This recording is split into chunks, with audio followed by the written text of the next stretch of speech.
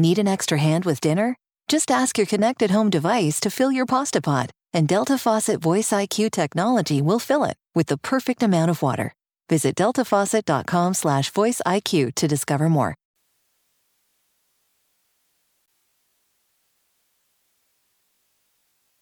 Welcome to episode 17 of The Nth Dimension, the first episode of the decade. The Nth Dimension is a podcast where we untangle the tangled web of systemic causes of economic, social, and political issues, and perhaps stretch the seams of public discourse. The title and theme for today's episode has been borrowed by my guest, Rima Burns McGowan, who is the member of Provincial Parliament for Beaches East York as a representative of the Ontario New Democrats Party. She's also a member of the Standing Committee on the Legislative Assembly and the official opposition critic for poverty and homelessness. So I've borrowed today's episode's theme from her. It's called Illuminating Poverty. She recently started a project titled Illuminating Poverty to highlight the different faces that exist of poverty and the systems that plunge people into it. Rima, I'm so excited to have you here. Thank you so much for joining me. Oh my goodness. Thank you for having me. It's really an honor to be here at the beginning of the decade. Beginning of the decade, 2020. Yeah. It's what everyone's been talking about, the apocalyptic. We can see clearly now. Can we? Bad pun, sorry. Love it. So before I ask you to hop in and talk to us about your project, poverty is something that necessarily is not associated with Canada, a more developed, G7 industrialized nation. But because people really like to hang on to facts and statistics because they're more tangible. Let me put this out there that in 2017, 9.5% of the population in Canada was in poverty. So let's bring you in, and why don't you tell us about the project that you started and why? So here's the thing. I'm actually an accidental politician. Prior to this, I was an academic and teaching diaspora studies at U of T. And what interests me, it was my former students who actually asked me to run, and they said, you have like a really interesting analysis and a really great way of figuring out what are the systems are that need to be fixed. So that's the lens that I tend to bring. And so I'm really enjoying having this portfolio of poverty and homelessness because it is a thematic one. And it allows me to think about what is it that causes people to be pushed into poverty and that makes it hard for them to get out. And so I started asking that question as my approach in. And the thing that interests me is that a lot of folks on the more conservative side of the spectrum said to me, well, you're going to be dealing with a lot of people who've just made a lot of bad choices. And that struck me as a really problematic lens through which to see this. Yeah, makes me want to roll my eyes. It really does, right? So I was like, no, that's not what's going on. Let's figure out what's going on here. And of course, there are a series of systems that end up colliding and collaborating and that end up pushing people into poverty and making it hard for them to get out. And that's what I want to explore. I love that how you set that up, because I think conventionally people think that addiction is the gateway into poverty that sort of like plunges you into that vicious black hole.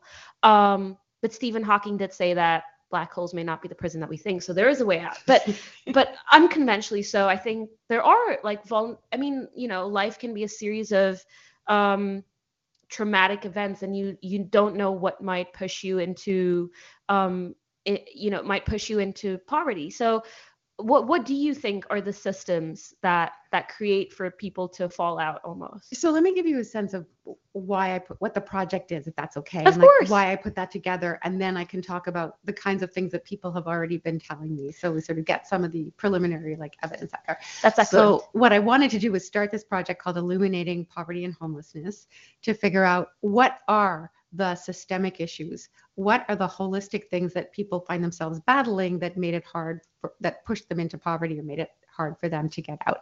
And so this project is to create a website, which we have it's sort of created but not yet public, and to ask folks who are willing to share their stories to tell us whatever it is that they want to say about the barriers, the things that have pushed them there. That why do you think you're struggling with poverty or did struggle with poverty? Because some folks have managed to pull themselves out of it.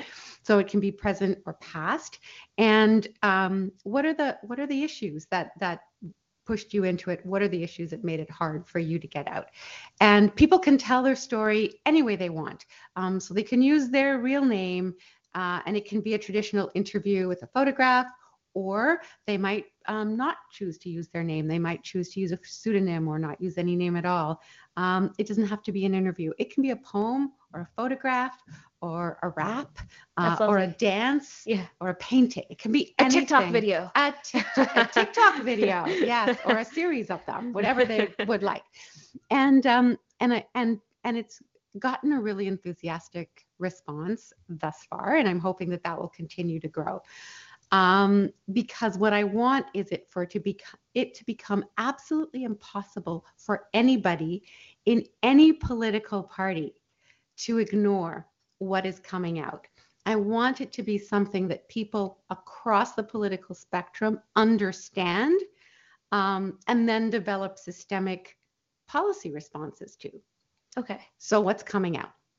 So of course, there's a lot of the systemic forms of racism. So it could be anti-indigeneity, histories of colonization, and residential schools, and intergenerational trauma and reconciliation that has not happened.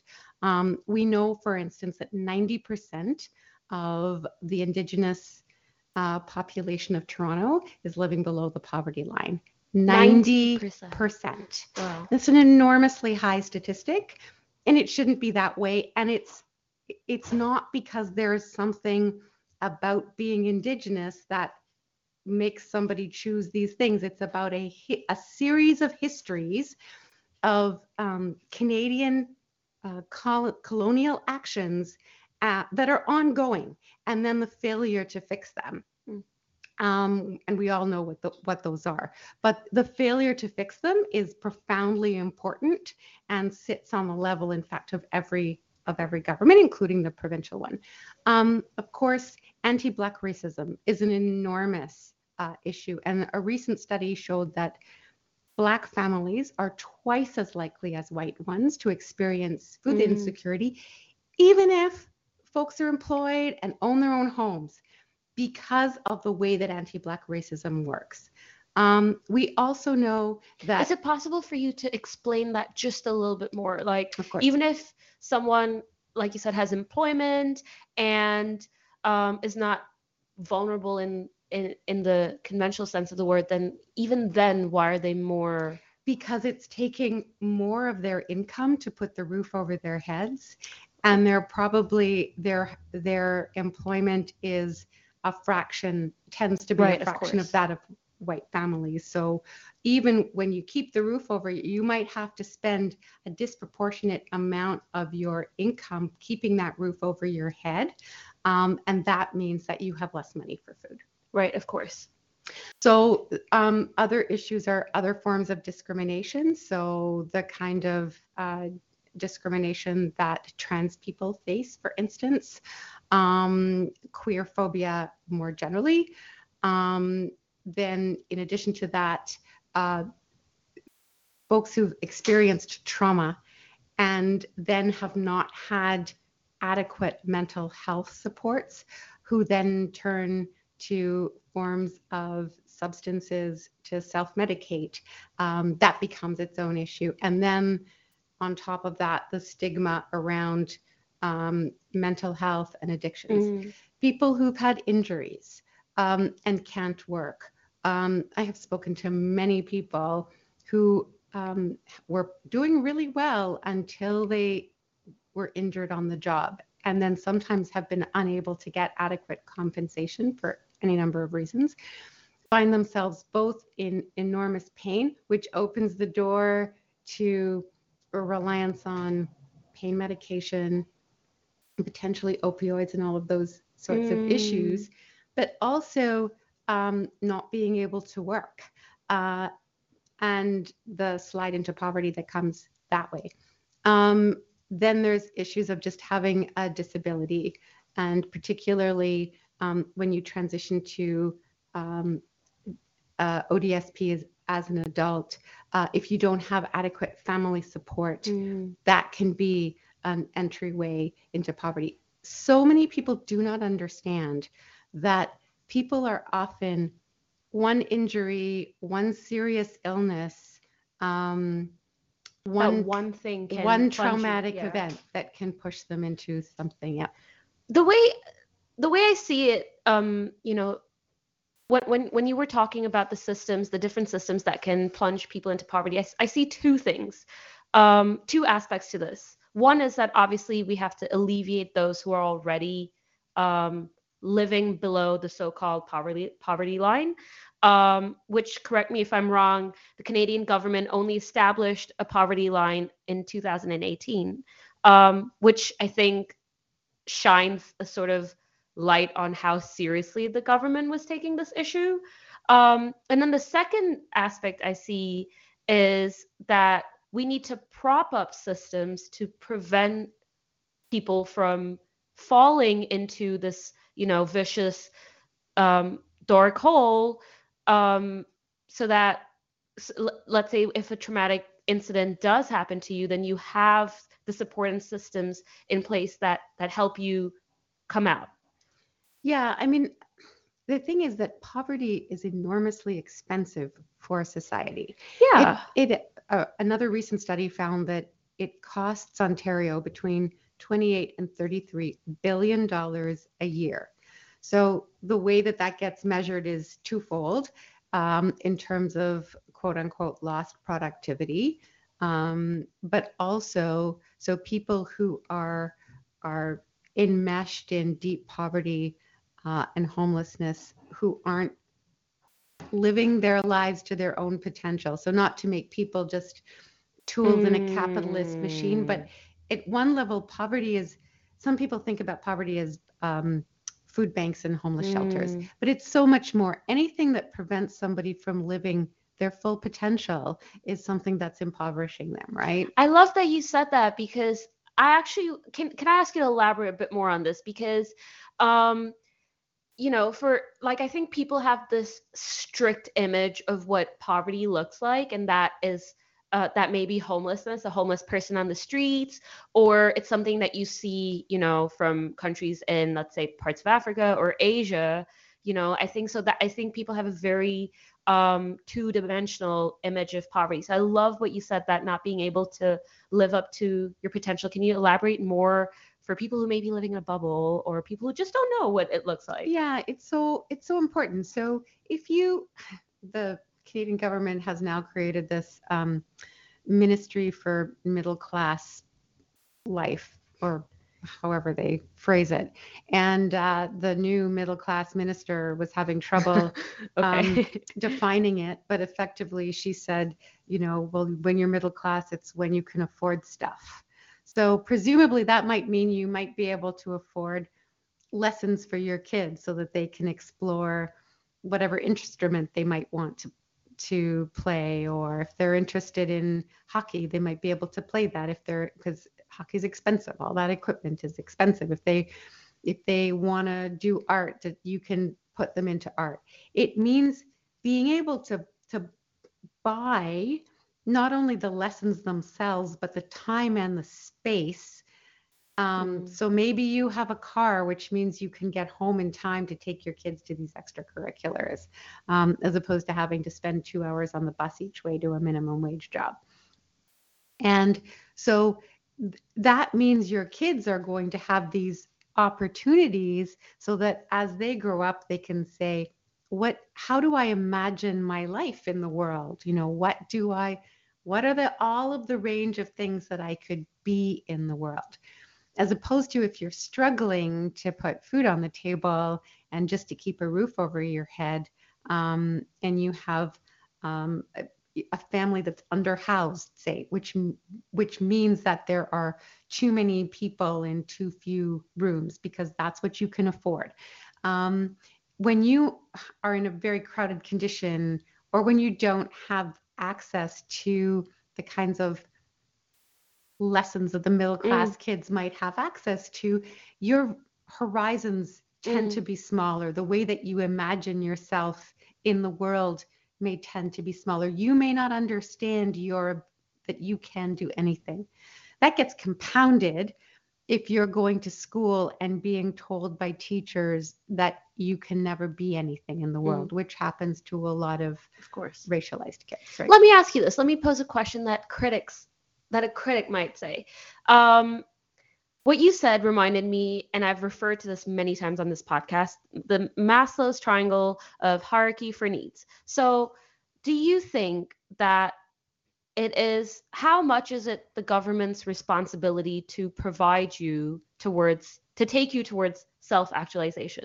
So I know that the way, or correct me if I'm wrong actually, the way Canada measures poverty is through a basket of goods. And if you can afford those basket of goods, then you're living above the poverty line, and the cost for that basket of goods varies from province to province. So people have argued that, for instance, dental care should be included in that basket of goods, or pharmaceutical care, which it currently is not, I believe. So, some will say those are the things that people need to help them live a life of dignity. So now, from what I gather, you're saying that we should extend and a life of dignity is how the ability to achieve your potential. So how far do you think it is the government's role to help you reach self-actualization, which is the tip of Maslow's triangle? So just there's so many questions that get raised by your question. So let me try and go with some of them. So absolutely, people need to have basic stuff covered. I mean, housing should be viewed as a human right. Not want to or nice to, but an actual human right. And I do believe that it is government's responsibility to ensure that everybody is housed, and to do what needs to be done to ensure that everybody is housed. And by the way, homelessness is skyrocketing. And in the city of Toronto, it has pretty much doubled over the last 2-3 years. So that's a really it's a big number. Horrifying. Thank you for saying that. Let me just put a statistic out there. According to government data, there are 150,000 people homeless every day in Canada. And over 9,000 in Toronto. And that's just the visible homeless. No, that's not people who are precariously housed or the hidden homeless or so on and so forth. So definitely there's no question that things like pharmacare and dental care should absolutely be like OHIP, things that you should be able to get just by dint of being a human. And partly that goes back to the question of the cost of poverty, because in addition to the fact that it's about lost potential, it's also about the fact that poverty costs the government in terms of people being in hospitals, people ending up in prison, people ending up in the criminal justice system. These things are expensive, and keeping somebody in a hospital who could have been kept out of a hospital if you had adequate supports in place in the first place, that is a very, very expensive way of going about dealing with poverty. And so there's a wonderful memoir out that's on the bestseller list, and I think everybody should read it. It's by a fellow named Jesse Thistle, who's Métis, and it's called From the Ashes, and it's his memoir of having grown up in a family that was devastated by this colonial system and all of the ways in which it's hurt Indigenous people, including Métis folks, and the kinds of struggles that he went through, the sorts of trauma that his parents had, which definitely affected him, and his ending up experiencing homelessness for 10 years. Wow.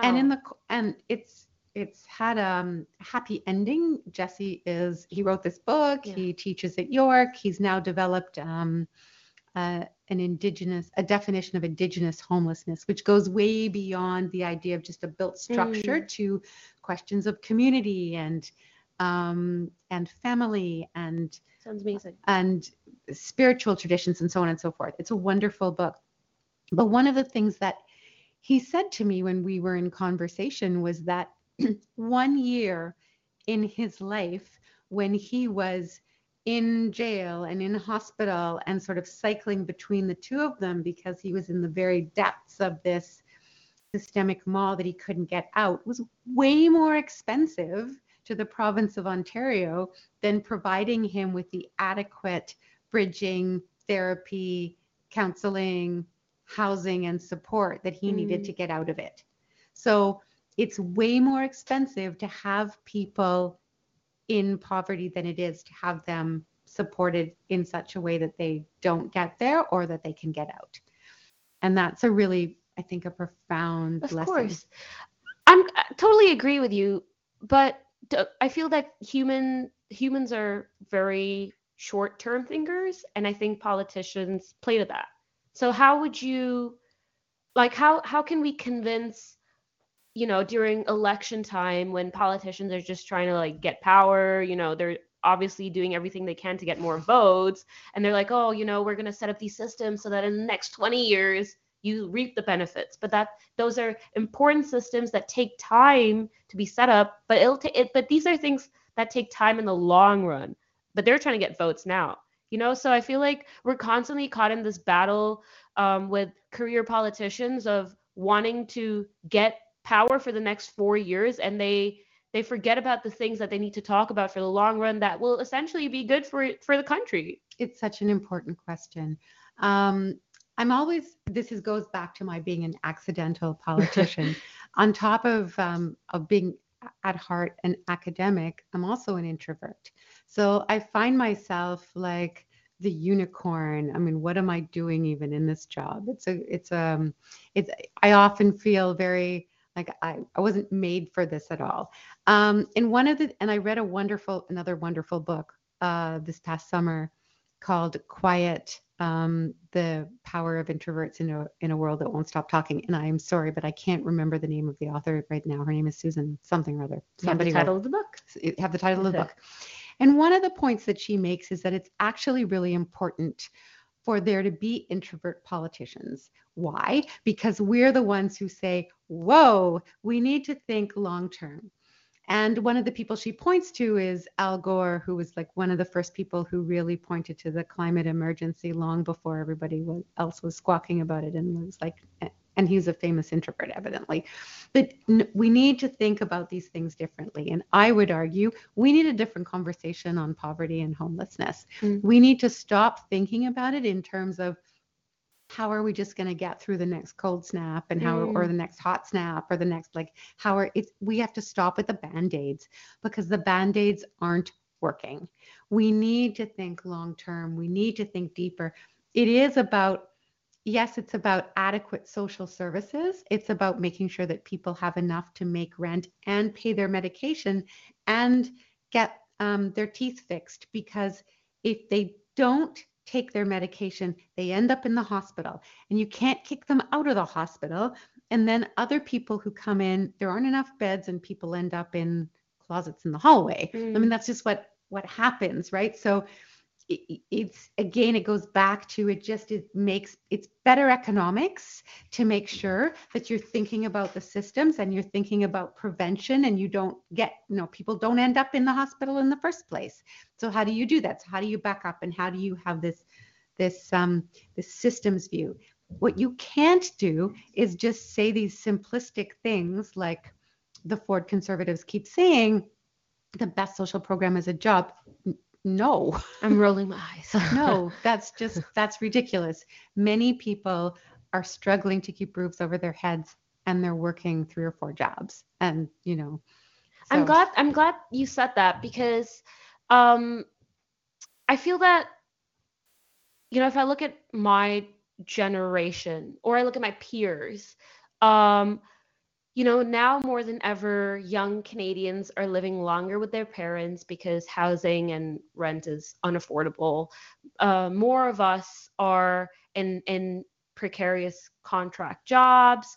So there is a lot of there's a lot of sense of vulnerability in the air among people who are not poor or at risk of being poor. Having said that, I feel that there are more of us at risk of poverty now more than ever. Um, if I look at myself as an independent journalist, if tomorrow I don't get two projects, then automatically unable to pay for food, et cetera, et cetera. So what are your thoughts about that, where there is a whole cohort of people, the largest voting bloc now, young Canadians, millennials, at risk of not being able to provide for themselves sufficiently and go on creating a life of dignity? Yeah, I think it's a real problem and I think it's a real concern. And I hope that those young millennials take very seriously the power that they have, the voting power they have, the power they have of coming together and making their voices heard. I mean, again, it starts with understanding how complex these issues are. So one of the reasons we don't have one of the reasons this is happening is because we have an affordable housing problem. We have it throughout the country and in fact in many cities in the world. And one of the reasons that that is happening is not just the usual demand and supply thing of years past, and not only because it's been years and years and years since governments stopped investing in social housing and co-ops and things that otherwise made housing more affordable, but also because largely since 2008, large multinational investment companies have been using housing as investment opportunities. So when you don't see housing as something that is there for people to live in, and instead you start seeing it as an investment opportunity, like a gold mine or an oil well, then all of a sudden there's something skewing Definitely. what's out there and how people relate to it. And that is a problem that governments have not wrestled with sufficiently. It's something that I'm pushing and starting to talk about increasingly and rattling chains and saying this is a thing that needs to be dealt with. But I want to go back to your point about millennials. It's so important. I've really realized since in the 18 months since getting elected how powerful people's voices are. We have seen over and over again, for instance, the provincial government go out and enact laws without doing sufficient research and making the terrible policies without thinking through the consequences or consulting adequately with the people who know what's going on. And then they've had to walk them back. And they've had to walk them back or they're in the process of saying, oops, we're going to need to think more about that, in part because of the loud voices of people who come together and organize. So it's so important to recognize that you actually can impact the government. You can make them rethink things. You can make them think differently about things. The other piece is that I think we really need to think very, very seriously about basic income, right? This is the thing Thank you for bringing that up. Yeah, we had this. Do you want to say something? No. Yeah. So we had this, there was a pilot project in place, which Doug Ford promised he would not touch. And it was one of the first things he did when he got into power. It was one of the promises he broke like right away, was to end the basic income pilot project, which is infuriating on so many levels, not the least of which is that when you have a research project that is doing well, you don't go and destroy it partway through. That just yes, infuriating to say the least. Infuriating to say the least.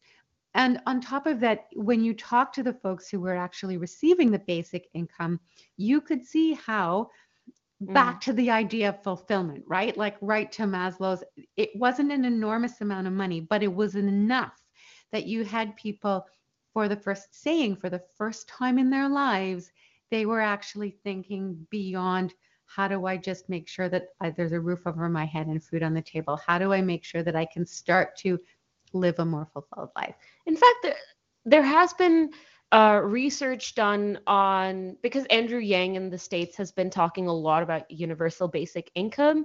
So in one of his interviews, he mentioned that a lot of research has been done on, like, he's toying with the idea of giving $1,000 every month, so 12,000 over the year, and that people will not just waste this money away. It will make them more able to take, let's say, business risk, or go out and set up a project that they've been toying with, or just, like you said, look beyond, putting food, shelter over their heads, and look beyond just like, saving themselves and fulfill their potential.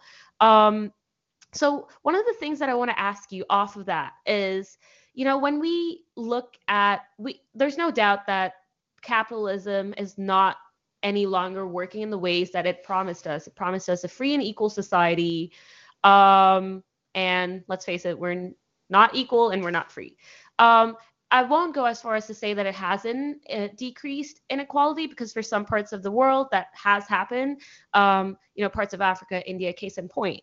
However, I think developed industrialized nations are seeing rising inequality. So the system is kind of failing us now.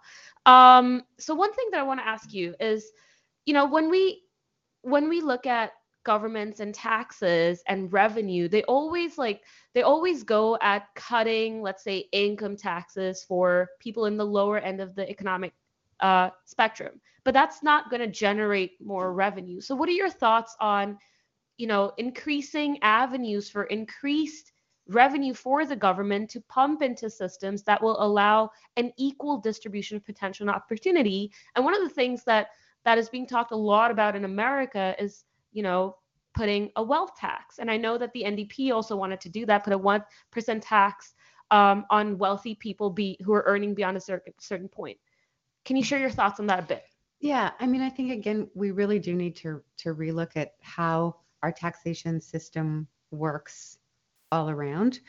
I think that, going back to the very basic question of capitalism, it's not in capitalism's own interest for it to eat its young to the point that the society doesn't work anymore. And I feel like I love how you said that. That's like we're dangerously close to that happening when you have corporate. And capitalism is an animal. And it is an animal. I love how you said that. It's a hungry animal. And so when you get to the point that businesses are shoring up profits in order to buy back their own shares, in order to make the profits rise, like who is benefiting from this system? And in a world of housing that's being seen as an extractive industry, and increasing income inequality, where you have haves and have-nots, and the have-nots really have not. There's something fundamentally broken here, and I think that one of the ways to address it again is that we do need a different conversation. We have to stop talking about people as though they're only taxpayers. Because sometimes when you say to people who are struggling, well, we're going to come in and cut your taxes, and they're like, yay, I'll have more money to pay for stuff. But then they also say, oh, we're going to have to cut those services as well. So all of a sudden, the things you're going to have to buy are more than the money that you're saving from the tax cuts we've made. So that's got to be a conversation that is had openly. And we, at the same time, have to have a conversation in which we're saying to corporations and individuals who have outsized wealth, you want to live in a society that feels good. And not just because you can put up higher walls around your house and your wealth and your whatever resources, but a society that it feels good for you and your family and your children to move around in. And if that's going to happen, then everybody needs to invest in it in addition to being able to flourish. And that is a conversation that tends not to happen. We tend to say, well, where's the low income tax state and how that's near us, and how do we have to be in range of that so we don't see companies leaving and fleeing across the border. It's a more complicated conversation than that. It's people want to live and also to have to build their companies in places that in societies that function. So how do we do that, and how do we do that together? And those are conversations that need to happen, I think, in different ways than we've been having them.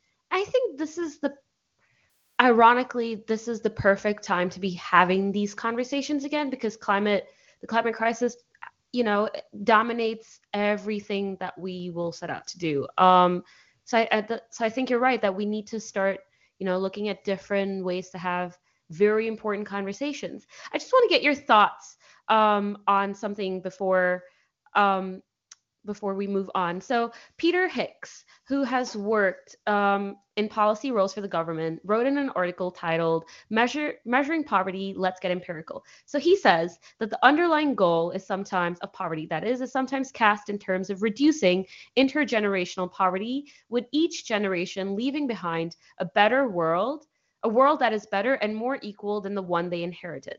So according to him, this perspective leads to more long-term thinking by pouring in resources on increasing access to health, education, housing, employment, etc.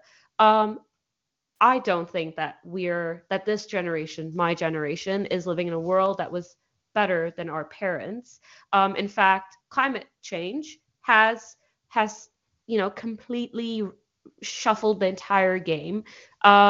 So how on last notes, how do you think we can have both government and people work together to create healthy conversations on important issues of poverty that prevent people from falling into that black hole?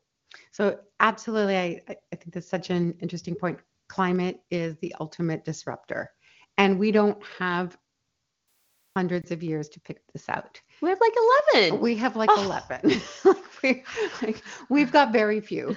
We have to get this figured out, and we have to completely change the way that we conceive of our relationship with the land and with resources and how we use them.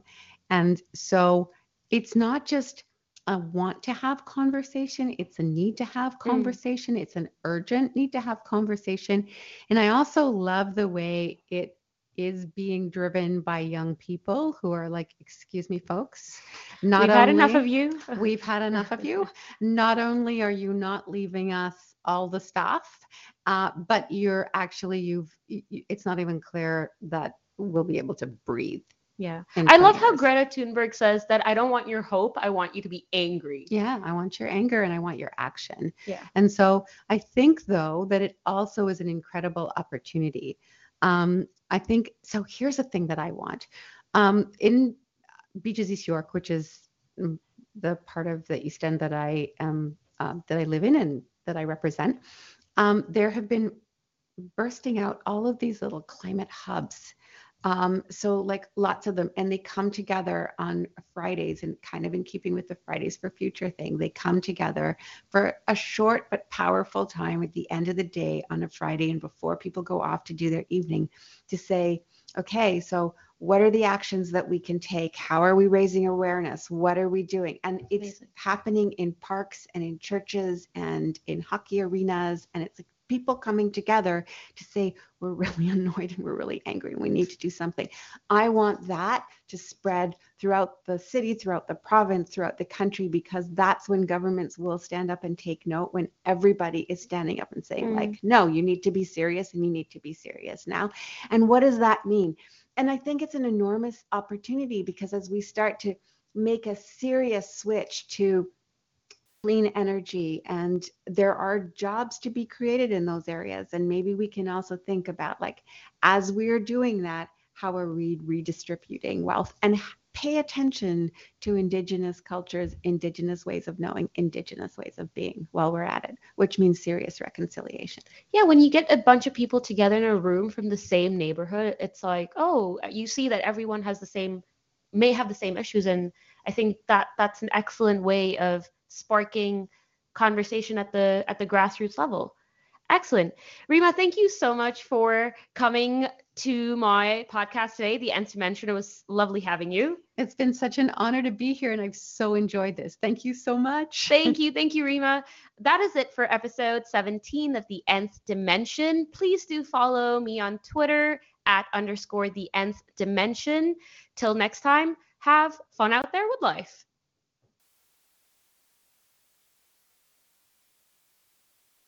Total Wine & More is a wonderland to explore.